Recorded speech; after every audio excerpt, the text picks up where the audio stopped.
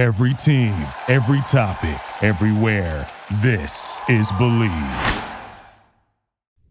You're in the Dawghouse, and the Diamond Dogs are, well, let's discuss where Mississippi State baseball is here on this Monday afternoon in the Dawghouse on the Believe Podcast Network, brought to you by BetOnline, where the game starts. I'm your host, David Murray, and I'm your down and out host at the moment because Mississippi State has suffered another sweeping.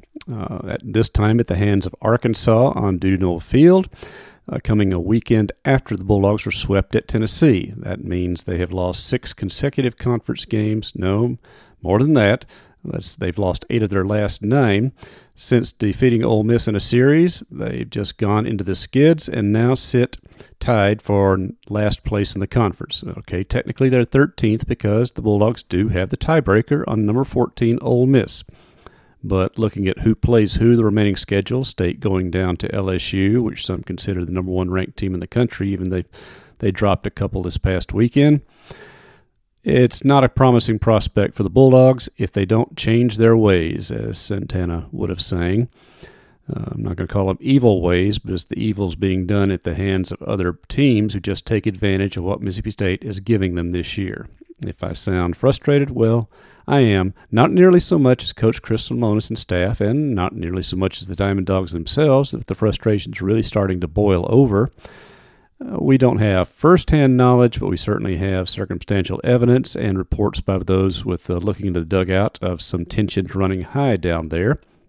We know that Coach Lemonis is showing some more emotions also, whether it's in post-game radio, press conferences, or during the course of games. Nothing out of control, but still, you see the calm, demeanored coach letting a few things flash through because it's getting to him as well. Of course, as evidenced a week ago today by the dismissal of pitching coach Scott Foxhall.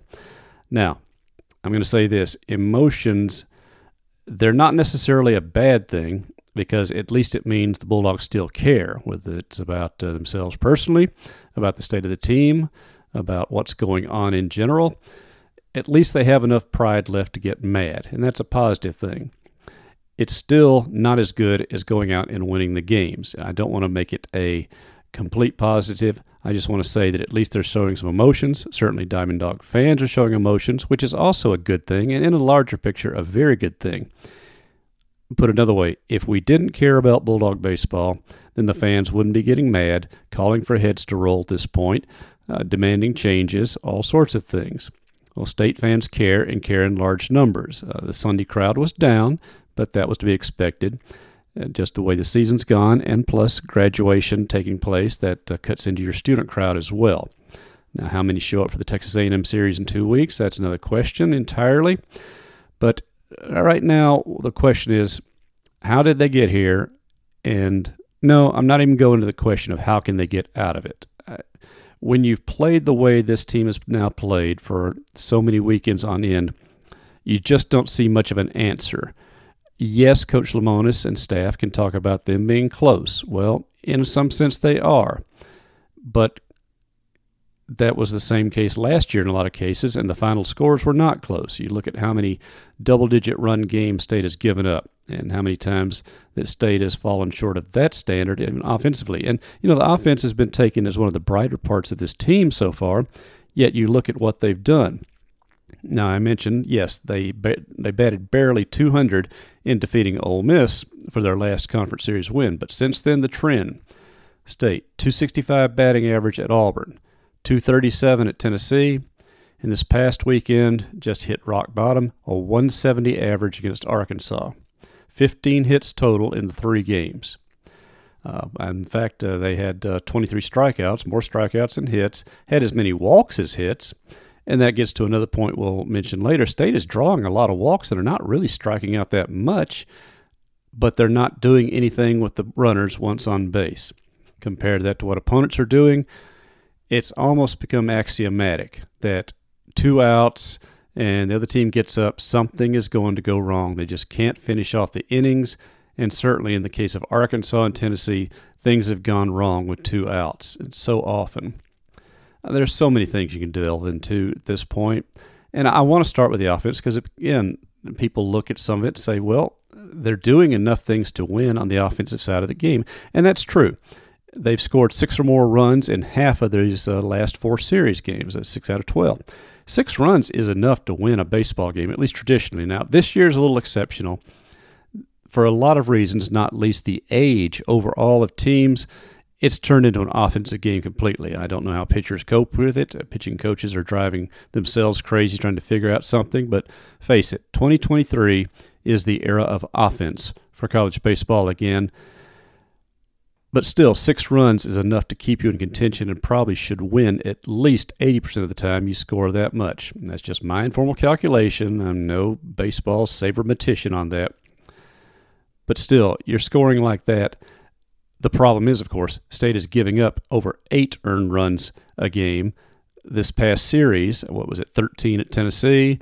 Going back to the start of SEC season, something like 16 earned runs average per game against Vanderbilt.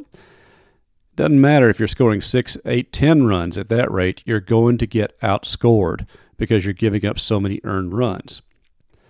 The odd thing was State's ERA was actually much better this past weekend with more strikeouts than walks, though they're still hitting a lot of batters. But when you're giving up 17 home runs in the last 6 games, and again, how many of those come with 2 outs?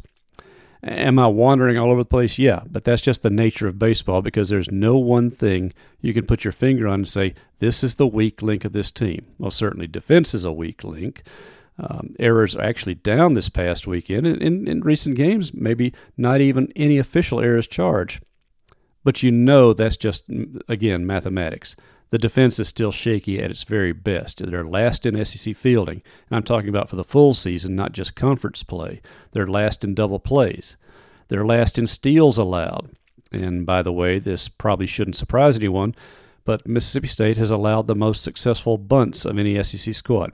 Normally, that's not a stat that you would draw your attention to, but it, in conjunction with the number of stolen bases, just reminds that this is a pitching staff which is not doing a good job holding runners, and then a young catcher, Ross Highfield, who's just not able to throw out runners yet. That should not be a total surprise.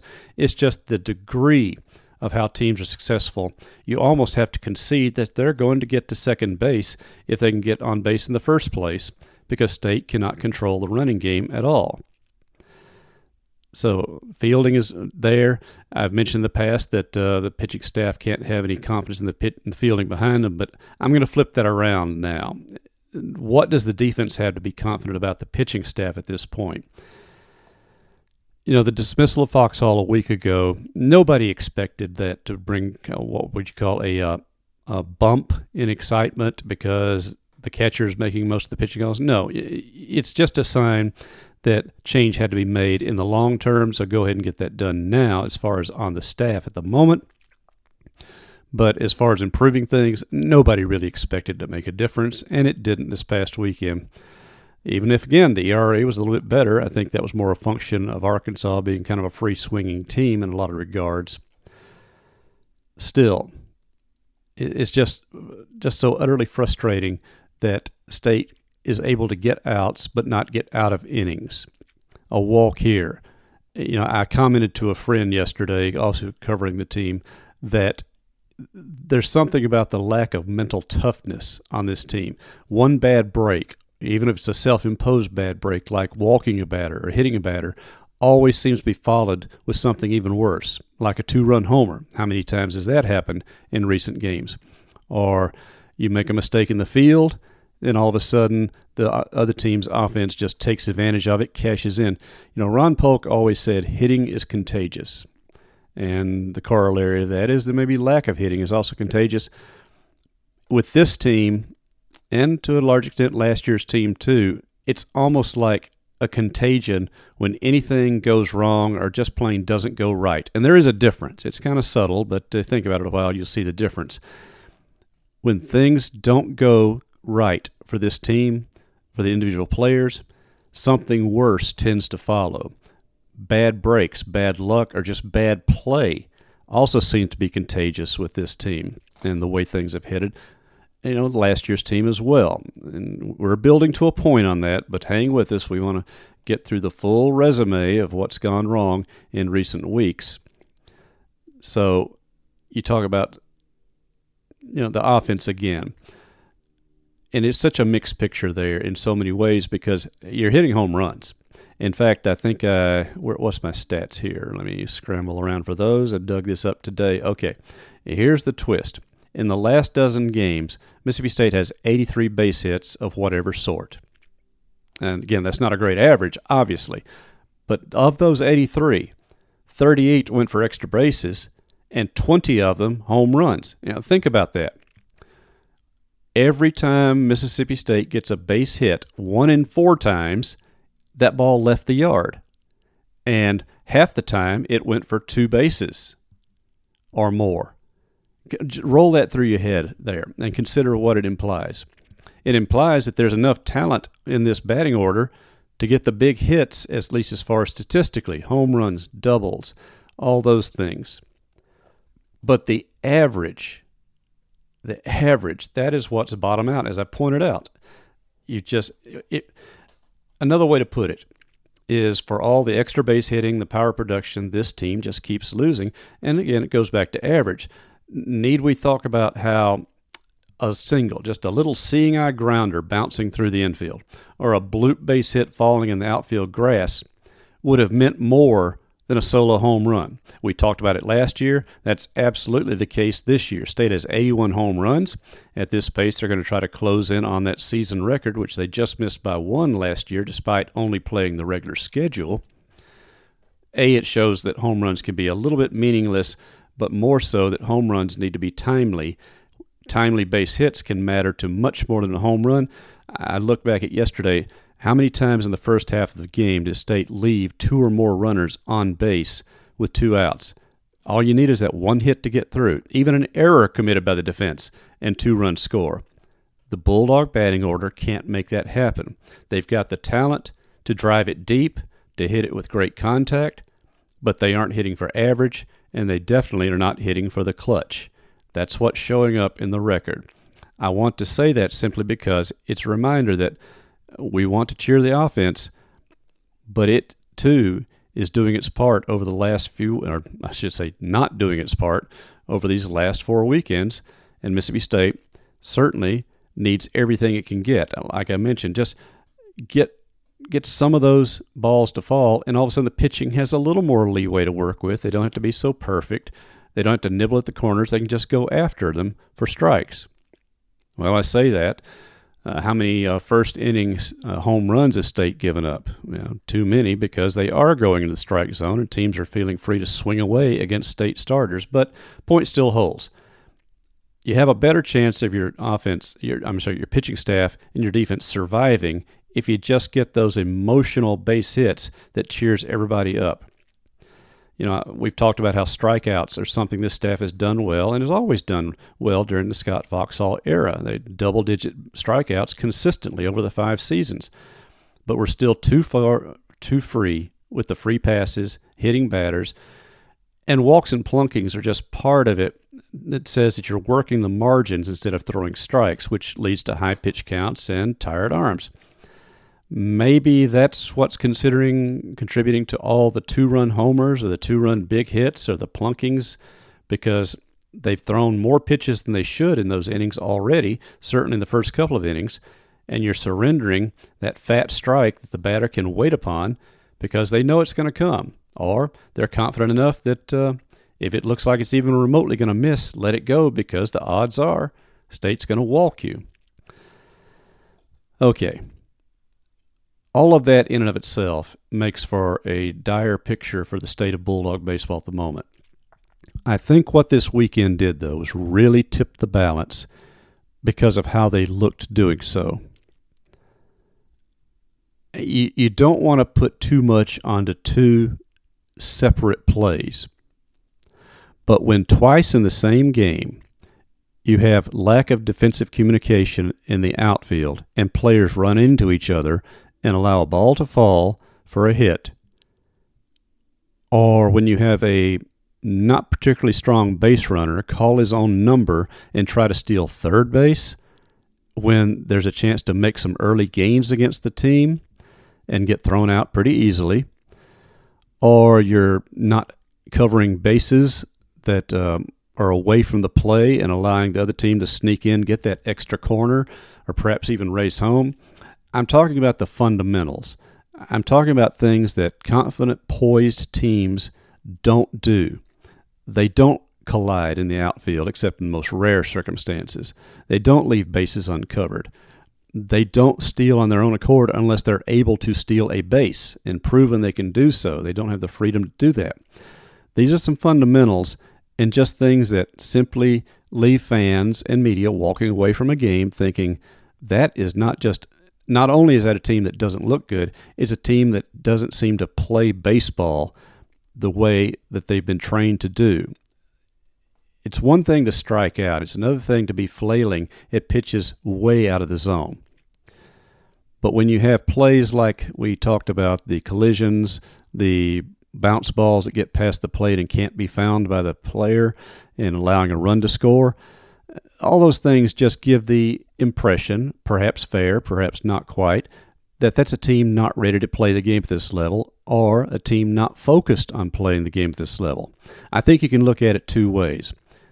Some of these, particularly the collisions, that's guys just playing too hard, trying too hard to make something and forgetting or overlooking that there are other players involved in it that can also do it. What's the saying? Do your own job and let the others do the others' jobs.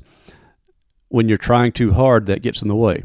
But when you lose focus, that's also equally deadly because it allows a good team, and Arkansas is now the SEC leader, to cash in on things that should have never been allowed to happen. So it's how discombobulated the defense looks on these fundamental things of communication and covering that really triggers the impression that this is not just going badly, that it's not going to get any better. I mentioned the emotions. Again, not a bad thing, because a tuned-out team that wouldn't care about getting whipped is worse, probably, than a team squabbling with itself or with the fans even, as apparently happened over the weekend as well. But neither is a good thing. So what are we getting at? What is Mississippi State's administration thinking? Well, we'll talk about that in just a moment. I'm way overdue to get our sponsor's advertisement in from BetOnline, where the game starts.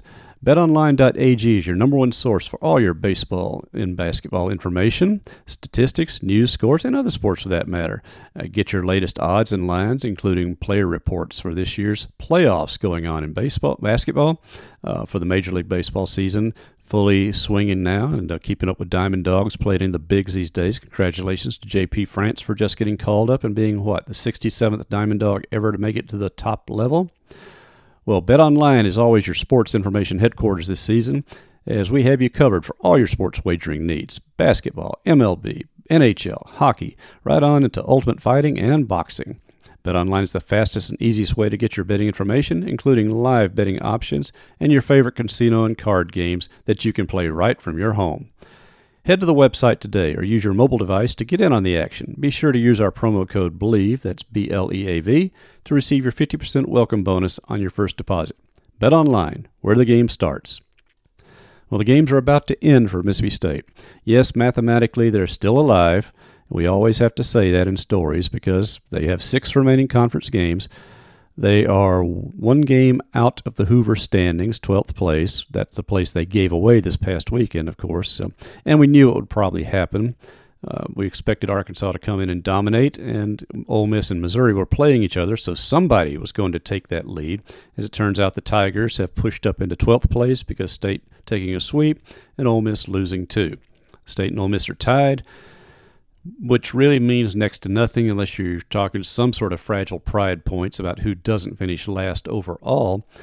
But the remaining schedule certainly favors the Rebels based on, I think their opponents right now are 21-27 on the season, where State's got to play LSU, which right now is number 2 in the Western Division and pretty hot under the collar about it, letting Arkansas sneak past them. And at home this weekend, you can bet the Tigers are going to be all out for blood, Bulldog blood. And, of course, Ole Miss has a slightly easier schedule to finish there. So that may be a moot point as far as the big picture, but there's still always things you play for. State could, yes, still make the SEC tournament. With Georgia winning a couple of games of the weekend, 11th is almost certainly out of reach now without something really remarkable happening. But the sad fact is that for State just to win a couple of games would be really remarkable at this point. And I can't get over how sad that is. Mississippi State baseball, yes, we've had our downturns. In fact, I had to check it to be sure, but not all that long ago, the Bulldogs did finish last in the SEC in consecutive seasons, 2008, 2009. And then in 2010, they finished, 13th out of 14 teams at the time. So there have been similar bad stretches. And, of course, after that 10 season began what, by any measure, is the most remarkable decade in total in the program's history. So the turnaround can happen. It has happened. We know it. We've seen it. Are things different today with NIL and the transfer portal? Yeah, different in a good and bad ways. It just depends on how you play it and how the coaching staff plays it, I should say. Will the Chris Lamona staff be the staff that makes those plays? Steve Robertson of our site had a one-on-one with athletic director Zac Selmon today. He'll have his full Q&A up on Tuesday on Gene's page. I'm going to the Road Dogs stop this week and talk to both Selmon and Zach Arnett. And while I think most of my attention will be on football because Arnett is sometimes can be a little tough to get a hold of in the summertime, it's safe to say that there will be questions coming up for the AD about Bulldog baseball, and that's because folks care. You care. I care. And it's this fact that puts the pressure on a new and first-time athletic director not just to make a decision, but to make the right one. And to make it soon. The NCAA has a transfer portal for baseball and other spring sports starting on May 29th. Today's May 8th. So 3 weeks from today, the transfer portal opens up for baseball, and it runs for 45 days through mid-July. It stops just a couple of days before, the Major League Baseball draft, which is July 17th and 19th, which, for all intents and purposes, is a portal in and of itself for professional prospects. Do you stay or do you go? My point being that there are players right now already weighing, do they leave their school? Do they stay? Even before the season goes. Now, what this says about the state of mind of players in today's sport, how committed they are to their current program, that's a subject for another day, but it ain't good in any sense. And I'm talking all sports, because when you have players before their own team is finished considering their individual future, yes, baseball's always had this to some extent with the professional draft, but the transfer portal has magnified it way beyond the obvious characters. So that's 3 weeks away. Mississippi State has 2 weekends left on the schedule unless they make it to Hoover. And even if they do get to the SEC tournament, they're not going to come out of it, so the season ends before the window begins. At that point, we don't see any chance of a change in coaching staff before the schedule ends. Matter of fact, at this point, I'm not even sure there will be a change in staff. At least, certainly I wasn't feeling that way going the weekend. I would have put it something like 60-40 that Lamonis would be staying, maybe even stronger than that. Because, again, first-year athletic director, he's got a national championship ring to show that, yes, he does know how to coach baseball. He's also taken the Bulldogs to College World Series in 2019. So he's got some strong points in his resume. Against that, you have a program that has just fallen off the map, almost proverbially, in the past 2 seasons. So what do you think in that regard? What does the athletic director, again, entirely new to Mississippi State in the Southeastern Conference, what does he value more? Does he see sticking with a guy who's proven he can win so far? Is Lamonis able to make the case that we're close? Certainly there's young talent on this roster. I mean, I've said it all season. There's more talent on this roster than deserves to be fighting to stay out of the cellar in the SEC. This roster has enough talent to contend at least to be mid-pack conference and probably finish over 500 in SEC action. But they're not doing it. That's because all these individuals are not performing in total as a team. Not because they don't want to, but just they're not doing it. Is that coaching? Yeah, it's coaching.